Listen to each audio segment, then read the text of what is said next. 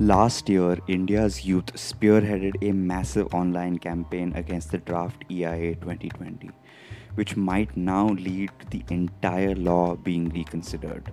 Remember the draft EIA 2020? The law that reduced public participation, exempted projects from seeking approval, allowed for post facto clearance, basically destroyed environmental protections? Yeah, that draft EIA 2020. Well, a government report has analyzed the 20,42,157 objections in 10 different Indian languages sent in by the Indian public for a period of over 5 months.